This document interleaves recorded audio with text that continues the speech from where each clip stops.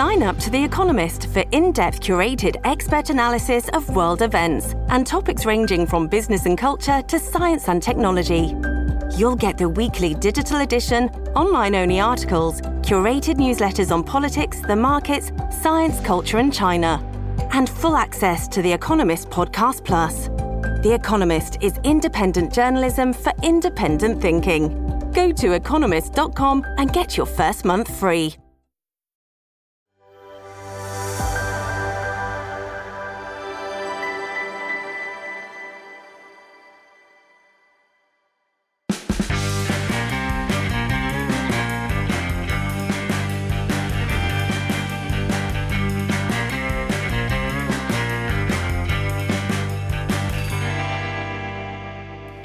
Good evening and welcome to the Fred Paul Show on ADH-TV. Check out this video of professional basketballer Isaac Humphries coming out as gay to his teammates at the Melbourne United NBA Basketball Club. A few years ago I fell into a very dark place, a very lonely place. I couldn't be who I am and I attempted to take my life, and the main reason behind me becoming so low and being in that point is because I was very much struggling with my sexuality. This video has been posted many times on social media, and everywhere it is, it's attracting messages of support. And that's a good thing. It wasn't long ago that homosexuality was not only shunned in Australia, it was a crime.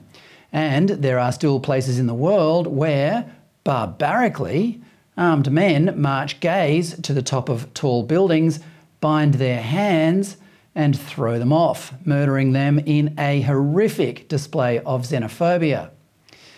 Thanks mostly to our Christian and enlightened heritage of mutual respect, our society is nicer than that. Acceptance of homosexuality is now so widespread that it's virtually institutionalised into our culture. The media, government, big business, and even some parts of the church bend over backwards to display their gay credentials and respond with ferocity to anyone who dares express an alternative opinion. If only we were as positive about traditional social institutions as we are about these new ones. Like marriage, for example.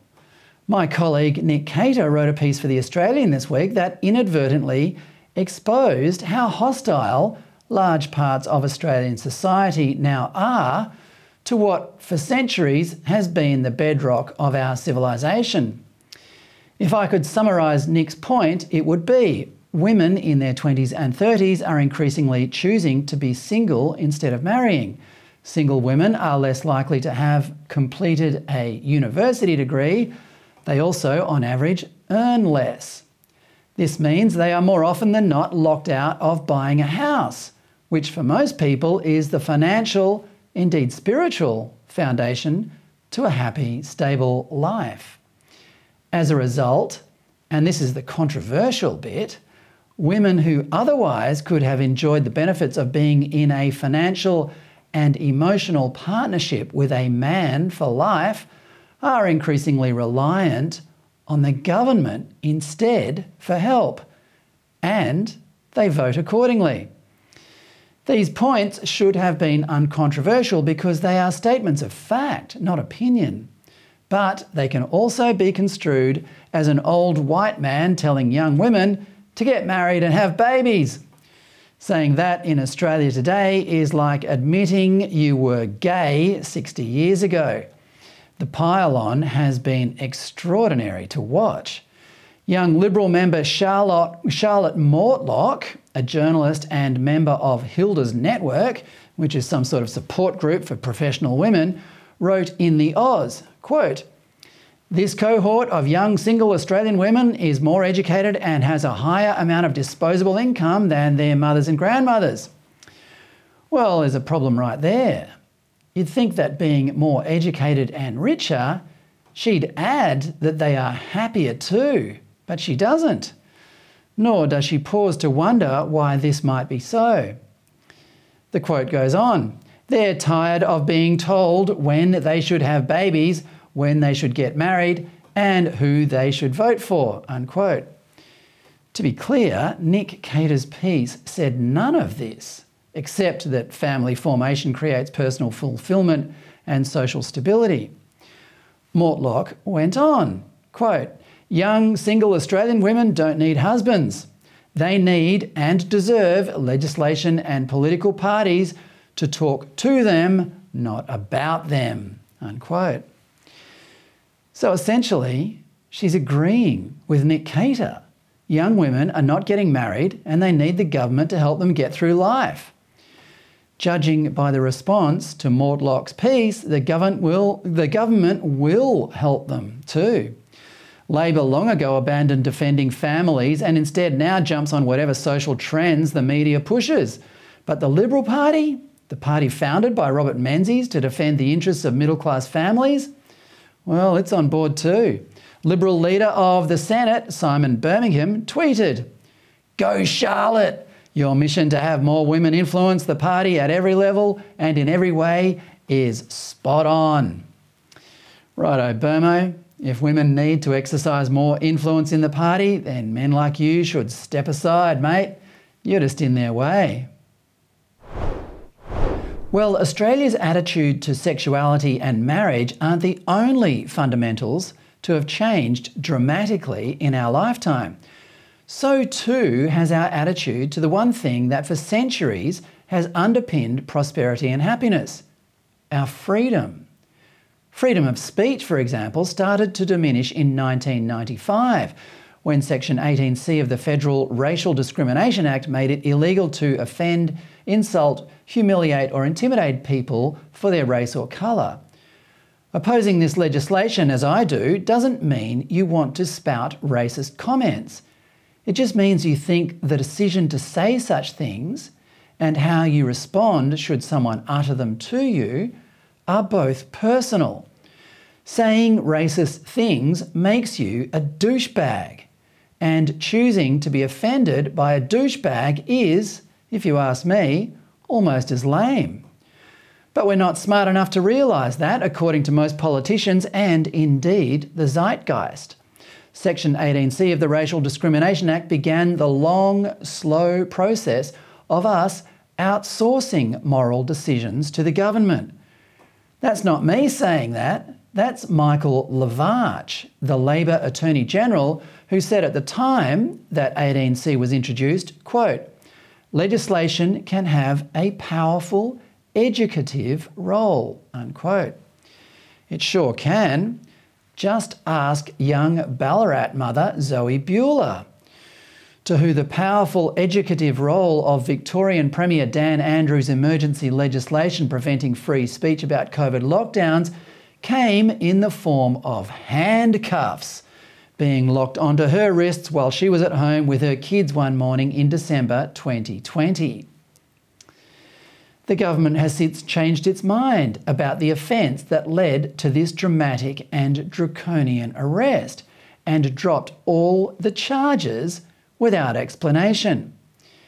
But there has been no admission of error from the police or the government. The best example of that is Matt Hancock, the former British Health Secretary who oversaw the COVID lockdowns and was busted breaking his own regulations by snogging his mistress at work in June 2021. Hancock has been to Murwillumbah in northern New South Wales, shooting the British reality TV show I'm a Celebrity, Get Me Out of Here. Here's a clip. On a lot of people's lives. You got a lockdown fine, didn't you?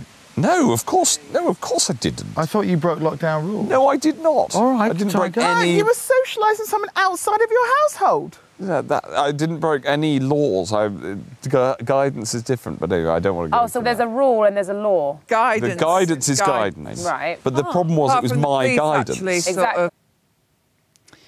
This is one of the few places where a politician anywhere in the world has openly discussed how the pandemic and lockdowns were mismanaged.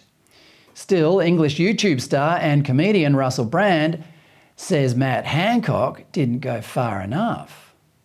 Matt Hancock gave PPE contracts to his friends. That means that some of the equipment that's used in hospitals was manufactured by companies that Matt Hancock personally awarded contracts to. In many cases, companies that had no experience in the manufacture. So it's an explicit example of what would seem to be corruption. He discharged untested residents from hospitals back into care homes, resulting in a vast death toll. The government that he was part of used legal coercion to restrict basic human freedoms of the entire population for the best part of 2 years while disobeying them themselves. Now, I suppose it's ordinary and natural that times move on, that there is progress. But has there been a real reckoning? Have we really addressed what went on in those 2 years? Everything that Brand listed there applies in Australia too. Trying to just move on without, as Brand calls it, a reckoning would be like, global warming catastrophist Tim Flannery turning up at the floods in Western New South Wales today and saying they should probably start bottling some of the water for the drought that's surely going to start next week. We do need a reckoning, and it can start on November 26, when Victorian voters get the chance to kick out the utterly rotten, corrupt and oppressive government of Premier Dan Andrews, the man who imposed the longest lockdowns in the world and has never shown a skerrick of remorse for it. If he remains in power, then it's just an invitation for him to do it again. Our freedoms have never been more fragile, and it's time to fight to get them back. Well, after all that, let's get in one of the bravest voices for freedom in Australia, Perth law academic Rocco Loiacono. Rocco, welcome. Good to be with you as always, Fred. Rocco, there was an interesting quote in the Weekend Australian last Saturday from Victorian opinion pollster Cos Samaras regarding the attitude of Victorian elections heading towards the state election on Saturday week. He said, quote, "The sting for Labor is that there are a lot of people in the electorate who don't want to talk about the pandemic, but they are carrying around the memories of it," unquote. Now, Rocco, this is one of the things I want to talk to you about because I think this can be applied across the entire Australian population. The memory of how we were treated during the lockdown is one day going to cause considerable political upheaval, in my opinion. Do you agree? Look, I think that's true. I mean, there's talk that people just want to forget about it and move on. And that may well be true because, I mean, I'm no psychologist, but obviously it's a natural human instinct to try and block out painful memories. But look, people do have long memories about painful experiences and they are willing to express them at the ballot box. The famous Wayne Goss baseball bats, when people waited 6 long years to kick out Paul Keating, 6 years to kick him out. People in this year, 2022, still had memories of Scott Morrison in 2019. I don't hold the hose, mate, and him trying to hide going on holiday. So, look, there are painful memories out there, and I think you can only push a quiet person so far. There'll be enough to, you can say, well, look, I'll take a certain amount, but there comes a point where there probably might be a tipping edge, and people obviously are not keen to talk about it because obviously, the way we were treated, and look, we had Christmases where people couldn't spend time with each other for all kinds of reasons. This and the mandates and everything else divided families, let alone friends. I mean, there are families members that I dare say that most of us don't talk to anymore because of it all. So it does have painful memories. So you would hope that there's that pent-up anger in there somewhere that people just not necessarily want to get mad, but they want to get even. Yeah, and the way to get even is that. That's true. And I think there's probably political mileage to be had by any politician who has the cojones to stand up and say, look, those 2 years were wrong, and I promise in my administration, whoever this person might be, it'll never happen again. And that was the big failing of the Liberals in Victoria and I dare say around the country, where they went me too on all the health advice. They never challenged it. They never spoke out against it. They never said, look, this is insane, this is wrong.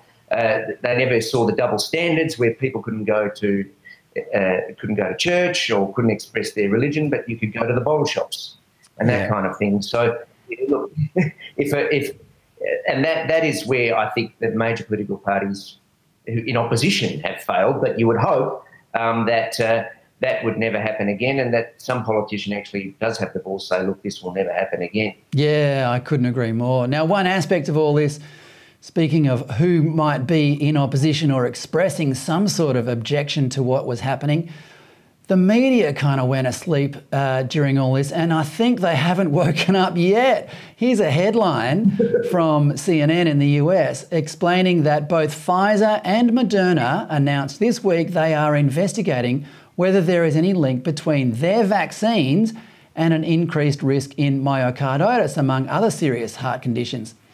Now, this link has already been found by other independent researchers, but for the companies to start doing it themselves is a shocking admission that they knew very little about these products before they released them.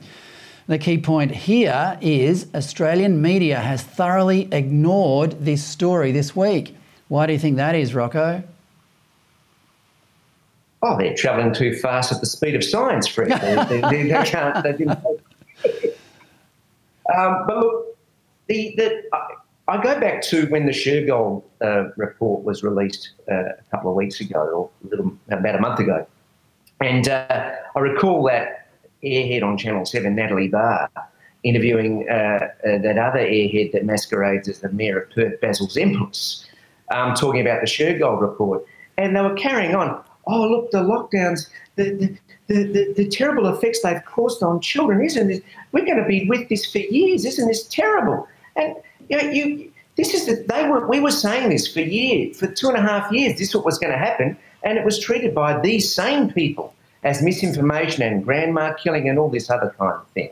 And they also said, look, this is a once-in-a-100-year pandemic. We never had a playbook. Well, there was a pandemic playbook. Tony Abbott indeed developed one when he was health minister.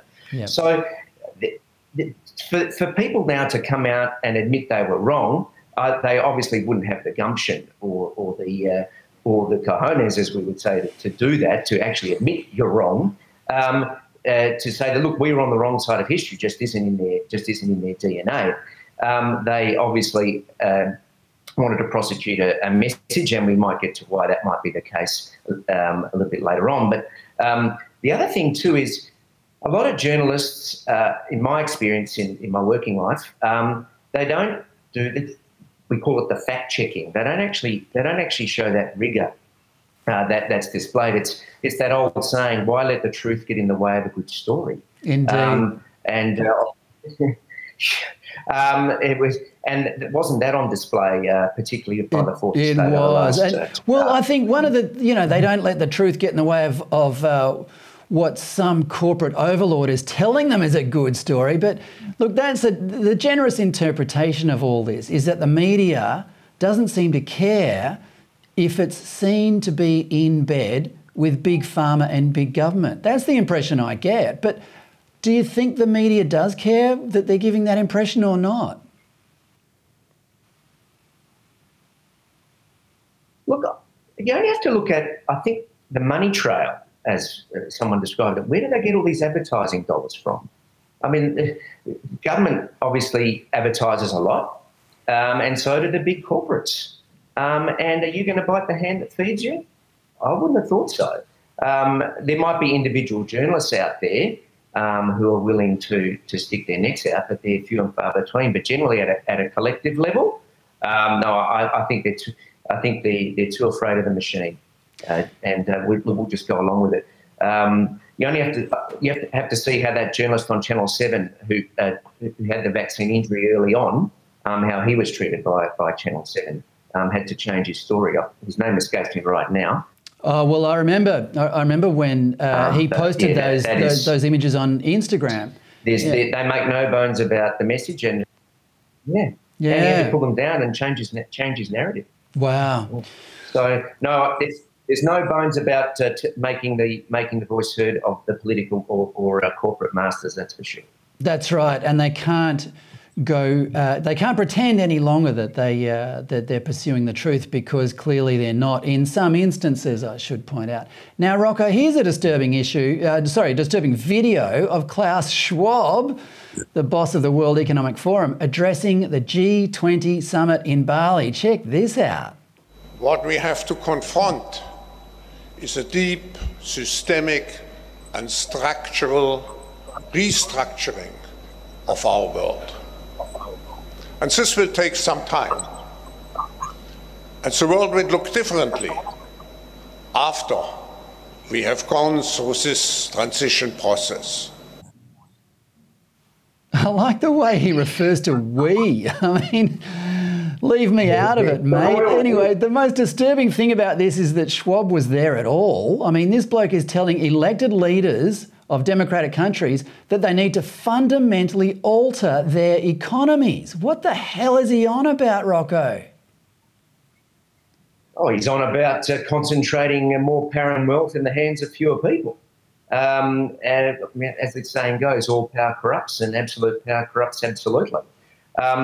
What he was going on about was exhibited in the leader statement that anyone can find on the White House website.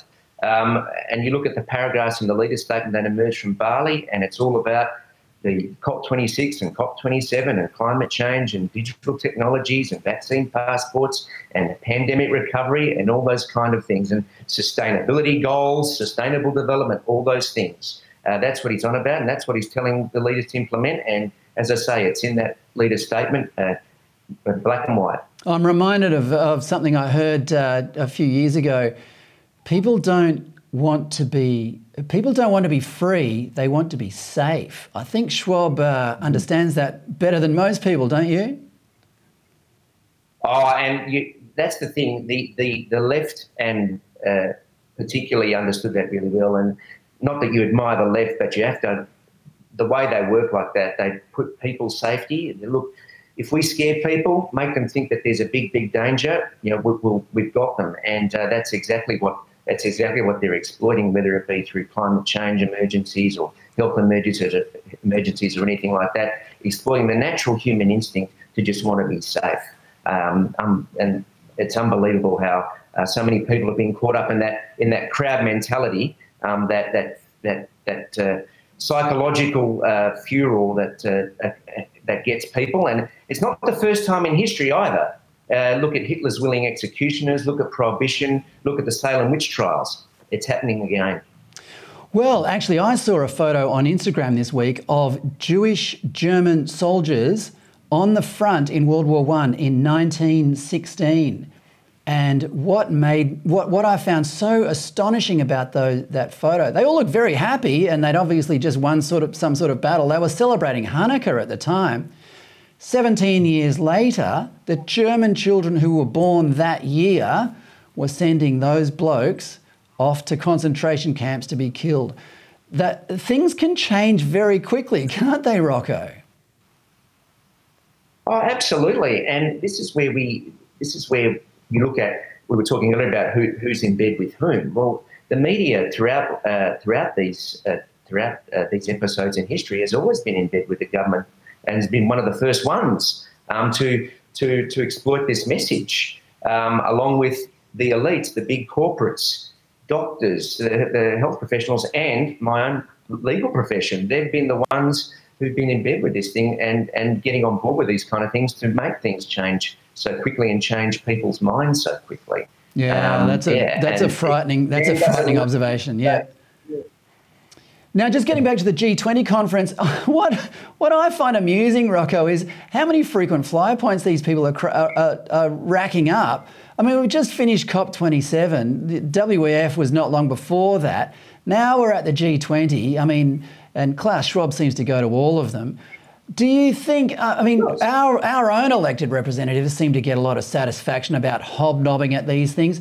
Are you convinced that our leaders need to attend all of these conferences? Well, no, they don't. It's a simple answer. Look, the thing is, again, it seemed to be hobnobbing. It's that power trip again, that sociopathic desire to ingratiate themselves with these powerful people. And the people there, like Schwab and all these others, Sunak, who we know isn't even elected yet, as Prime Minister, is there. If they didn't have double standards, they'd have no standards at all. Yeah. You mentioned how many frequent flights they rack up, how many carbon emissions are they racking up? And so, let's face it, Bali's almost Australia. So if you're coming from Europe, think of the carbon emissions that they're spewing out. Yeah. But I have to mention here the governor of Alberta, the Premier of Alberta in Canada, who's said that she's going to waive all the COVID fines and all that, and also the new head of the Conservative Party in Canada, who said that he wants nothing to do with the World Economic Forum, and they're actually out there arguing these things, and guess what? They're up 10 points in the polls. So when you and that was the thing about a lot of world leaders, that they like being seen and recognised on the world stage, but when they do that domestically, they're tanking, and I think Jacinda Ardern's finding that out right now. Yeah, I don't think they realise how stupid they look at these conferences, to be honest. They look detached and elite, which is not a good look for a democratically elected leader. But one of the things that keeps coming up in these conferences, Rocco, is the issue of digital IDs and central bank digital currencies. Both of these have enormous potential to limit our freedoms. Do you think our freedoms are a concern to the people who are proposing them? Oh, not at all. Again, it's all about concentrating more power in the hands of few people. And I think if you look at the White House statement, or the leader statement on the White House website, if you search Agenda 2030, I'm sure it'll come up many, many times. The paragraphs of interest, as far as that are concerned, are paragraphs 23 and 24, where paragraph 23 talks about harnessing the technology used for vaccination passports to make seamless travel and communications and trade for people. And the next paragraph is about digital ID, paragraph 24, and how it fits in with Sustainable Development Goals, which basically means, this is an easier way for us to control people, control their movements, and indeed the World Economic Forum said that they've got the technology now to work out each one's carbon footprint. They make no bones about these things. Yeah, it's all coming. And the other thing too about crypto digital currencies is particularly it's a way of governments who are losing revenue bases to tax something, because you can't tax cash. Obviously, it's very hard to tax cash. And these multinationals obviously pay no tax because they've got their headquarters in the Virgin Islands or Bahamas or some other wonderful tax haven. So if we make everyone use digital currency, then we can tax it. Bingo! We've got a tax base erosion problem solved. So greater control over many aspects. I'm sure that's how Klaus Schwab is selling it to the leaders at places like G20. Rocco Loiacono, thank you again so much for your time. It's been great to be with you this year. Fred, have a wonderful Christmas to you and all your viewers. See you next year. You too. Thank you, mate. That's Rocco Loiacono from Perth, one of Australia's leading voices on the issue of freedom. Well, as I mentioned at the start of the show, my colleague Nick Cater caused a bit of a stir with his column in The Australian this week. He'll join me in a minute, but we're going to ignore that particular storm in a teacup because, frankly, there are even more important things to talk about. And the first of these is the announcement by Donald Trump to make his third run for United States President in 2024. Let's get Nick in to talk about it now. Nick, welcome. Good to be here, Fred. And I take it when you say storm in a teacup, you mean T is the first letter of the word of a particular social media platform which we treat with utter contempt. Yeah, exactly. Or T for a particular non-existent political party, perhaps. That's right. The party that isn't a party. Yeah, that's right. Anyway, Nick, here's a key grab from Trump's announcement yesterday. Check this out. So many incredible friends and family here tonight. It's such a beautiful thing. Some people say, how do you speak before so many people all the time? When there's love in the room, it's really easy, if you want to know the truth. It really is. You ought to try it sometime. Together we will be taking on the most corrupt forces and entrenched interests imaginable. Our country is in a horrible state. What I find interesting about this is that Trump chose to hold his launch, or his announcement, I should say, at a ballroom in his home in Florida in front of about 1,000 invited guests.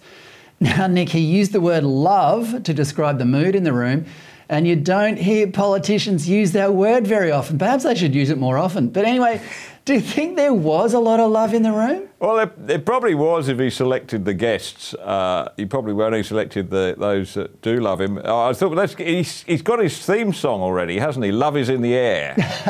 Can you imagine when he's entering the Republican convention and that music's blaring out of the speakers? Well, Most unlikely or look. he could go with Love Will Tear Us Apart again, but anyway. Probably more closer to the truth when it comes to Republicans. Yeah. Well, the Australian media was, they were horrified to see that Australian mining magnate Gina Reinhart was in the room. I mean, why wouldn't she be there? Well, exactly. I would have been. He would have been in trouble, in my view, if Gina wasn't there. She's always been one of his firmest supporters, and somebody who's really backed what he's done on the basis of, I think, largely of what he's done for business over there. She respects him a great deal, and also his firmness towards China. And there was, let's face it, there was a lot to admire in the first Trump presidency, and there was quite a bit that probably we'd be questioning in hindsight. And the question is he the man for the times? Let's see. But I think it's a very interesting development, and the way he's come out, storming out, probably too early out of the blocks, coming out before the midterm elections, as we said last week, and probably the attack on Ron DeSantis was far too direct and personal. Well, let's get to Ron DeSantis in a minute. What I want to talk about first, though, just staying with the word love, is the mood of this.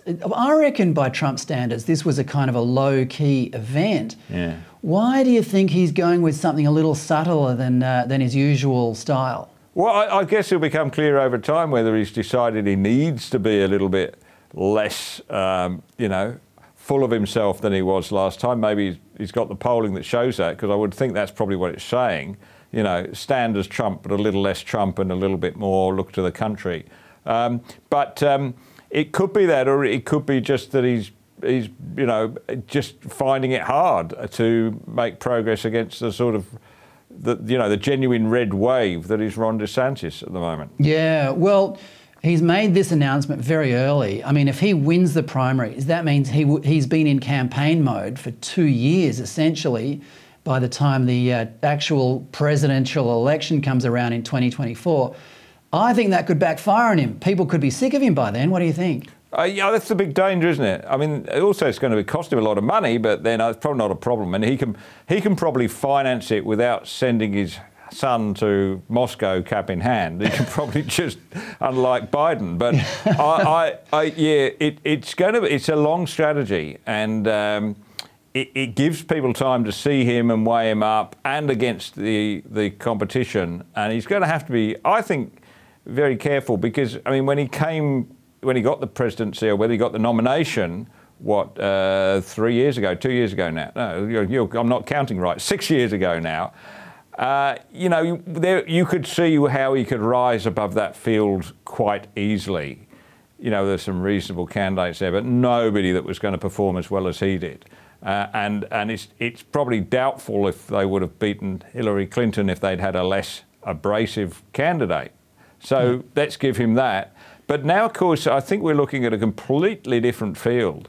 I don't know all the candidates involved that well, but from what I read and hear about them, I would have thought he's got at least 3 strong competitors there, with one standout, one who is now the bookies' favourite. Let's talk about that. Well, Trump never does anything with the goal of losing, that's for sure.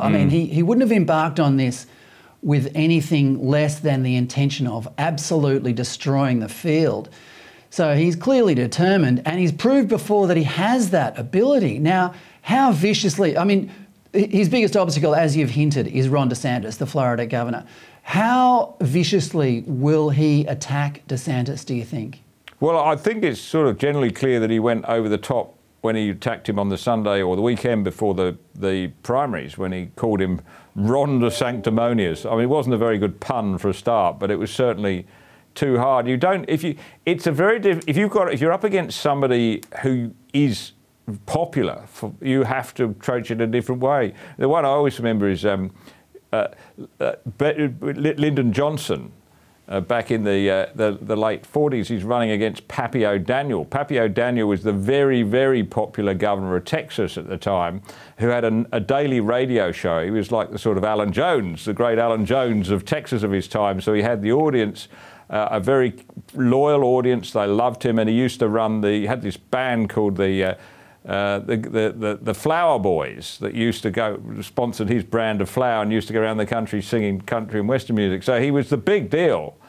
And Lyndon B. Johnson said, well, how are we going to unseat him? And they came up with the slogan, Pappy O'Daniel's a great guy, but we don't want to lose him in Texas. We don't want to send him to Washington. We want to keep him right here. And Lyndon Johnson lost that campaign instead. I think the only campaign he lost.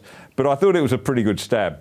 Yeah, well, I mean, Florida loves him. Maybe stay in Florida. The thing about Trump, though, is that he seems to have only one way of attacking, and that's kind of vicious. It's a very New York thing, really. You know, and for actually, for that matter, it's a very Australian thing. You know, when you attack someone, we tend to take the gloves off and have a crack and, you know, settle it over a beer later. I think that's kind of Trump's style. But there's a risk in this race against DeSantis, who's so widely loved, that will be misinterpreted in the electorate. What do you think? Well, yeah, I mean, it's always, looking from an Australian perspective, it's sort of odd to see leaders on the same team openly brawling and fighting, in a way that makes the sort of spat between, say, Kevin Rudd and Julia Gillard look tame, So yeah, it is odd to my eyes. And of course, it doesn't really help, particularly if you have a bruising contest for nomination for president, and so you've just spent the best part of a year, possibly longer, faddling it out amongst yourselves, and then you select your candidate, and then everybody says, well, this is the undisputed Republican or Democratic candidate. It's a hard shift to make in those last few months of the year between the presidential nominations and the primaries and the actual presidential race. So that's always a problem, and I think if he comes out really fighting, I think it's going to be, because for the reasons I said, I think you're going to it's like he's attacking all DeSantis' supporters. It's hard to go in with a hard attack without people who are backing DeSantis, and there's clearly a large number of them, clearly well beyond Florida, feeling, well, he's having a go at me. So and maybe there's a touch of nihilism and arrogance in what he said. I don't know, though. Maybe it's Trump after all, but he's got to be careful on that. He's got to recognise that whatever primacy he had in 2016, he certainly isn't going to have this time. He's going to have to earn his place, and he comes with baggage. And I think, from what I hear, and this is only anecdotal, a lot of Republican supporters I've spoken to are saying, well, I backed him in 2016, I don't regret it, but I'm not sure he's the man for the job this time. And his age, of course, I mean, I think on his age alone, we should be questioning whether he's the man to put in. We know what it's like when you have a 80-something plus person in the White House. We're watching it play out right now. Exactly, yeah. Well, I mean, just staying on Trump, he's said this is ultimately a quest to save the United States, which is, of course, a reference to this bloke, the current president, who continues to have trouble walking upstairs and just generally being aware of his surroundings. Check this out.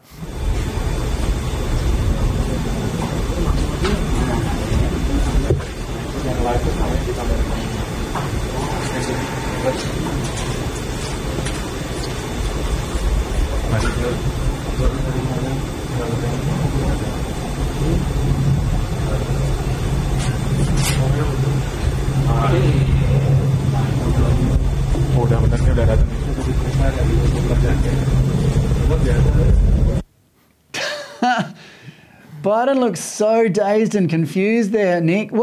What all this talk about Trump versus DeSantis actually takes people's attention away from the fact that Biden is possibly the worst president in United States history, don't you think? Well, I don't think there's any doubt about that. I think that is a fairly settled argument. So I think the science is in on that one, as they say.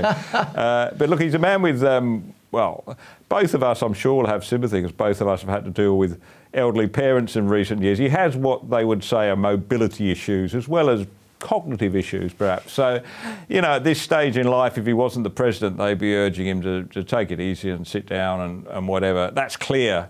But I detected last week that this hasn't sunk through to Biden himself. I mean, he took last week's survival in the midterms. That's what it was. Although, obviously they did much better than expected as an endorsement. And I didn't read it as that. I think it'd be foolish if he read it as an endorsement and he's fine and he should run again. If that's the message he takes out of last week's primaries, we're in real trouble. Yeah, well, just as Democrats are hoping Trump runs, I think a lot of Republicans are hoping Biden does. Yeah. But anyway, just staying in the G20 in Bali, there was a lot of talk about our Prime Minister, Anthony Albanese's brilliant diplomatic coup in scoring a meeting with Chinese President Xi Jinping. My theory is that she senses he is not as strong domestically anymore, and therefore he can't be such a bully internationally any longer. Do you think Albo's just the beneficiary of good timing here? I always assume the Chinese are bullying if they look like it. And I think some of President Xi's words were very much, we can be friends if you just come round to see the world we do. That was the sort of message. And I think there's a danger here because although I think generally Albanese and his Foreign Minister Penny Wong have been fairly strong and held the line on China, they do have this weak spot, and it's called Gough Whitlam. And in there, part of the Labour legend is Gough Whitlam was the man who discovered Asia. Nobody knew it was there before. And then he went in and he was the one who built diplomatic relations with China, as he did. But I think we might have spoken about this too. He did it 2 weeks or less than 2 weeks into becoming Prime Minister in a big rush because he wanted to make it part of his legacy. This is Gough Whitlam.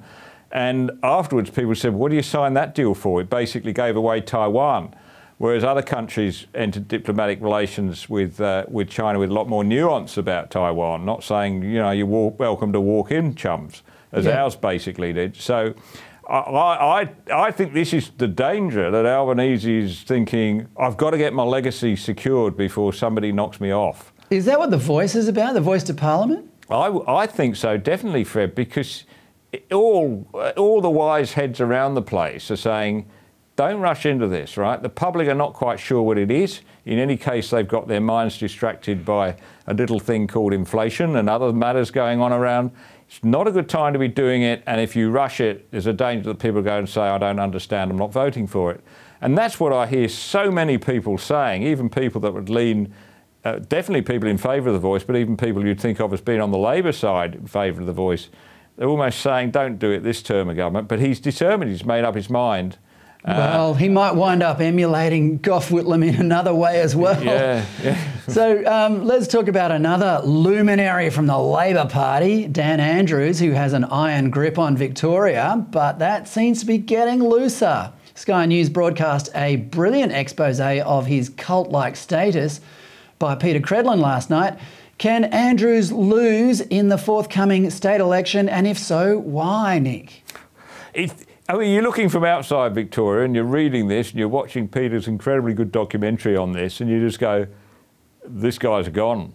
But when you look at the polling down there on the ground and you talk to people who are involved in the campaign from the Liberal Party side, there's no expectation that they're going to take back government. Dan may lose a little bit of skin, but I suspect we'll all be surprised how little skin he loses. Because, the thing about the documentary was exposed was that Dan Andrews is basically runs the place with the manner of a Chinese dictator. Anybody who criticises him gets shoved off on the left, gets shoved off into in the cold room, and all these things go on to make sure that people fall behind him. And he has this massive staff. He has more than 90 staff compared to the Prime Minister's 50, right? So And most of those are involved in media. He's got one of the most, possibly the most sophisticated social media campaign of any politician in the country, running 24/7, well-staffed. So yeah, he knows how to manipulate it. And yeah, let's face it, the Libs haven't been exactly crash hot down there, have they? I think even on their own admission, they've had the best few years in opposition. So. Yeah, well, it should be the easiest election in Australian history to win, but we'll see on Saturday week. Nick Cater, thanks so much for your time. Thanks, Fred. That's Nick Cater, the Executive Director of the Menzies Research Centre and host of Nick Cater's Battleground here on ADH TV. Well, as you know, there has been a dramatic development here at ADH TV. My colleague, Alan Jones, underwent serious surgery on his back on Tuesday and is still in hospital. The operation was a success, but his recovery will be a long and difficult one. I'm sure you will join me in wishing him a full and painless recovery. Working with Alan has been a wonderful experience. Not many people are as passionate about this country as he is. He doesn't show it, but he has been turning up to the studio 4 nights a week for most of this year in considerable pain. But there's not much that can deter him from broadcasting the views he knows that you, the voiceless battlers of Australia, share. We at ADH are going to cease broadcasting now for this year. But the exciting news is that we are already planning a bigger and better broadcasting operation for next year. Our lineup will be more diverse and we will offer some of the most compelling centre-right voices in the nation. There's a lot to be done. As my editorials tonight explained, our freedom and prosperity have not been this fragile for a long time. We are here because, like you, we don't want to sit back and watch the country we know and love be destroyed by the po-faced globalist elites who would turn it into a boring, politically correct backwater intermittently powered by windmills and cow farts. Australia always was, and if you and I prevail, always will be, a better place than that. So, thanks for watching this year and get ready for us to return bigger and better in January. Till then, good night and have a wonderful Christmas with all your friends, family and neighbours. See you in 2023.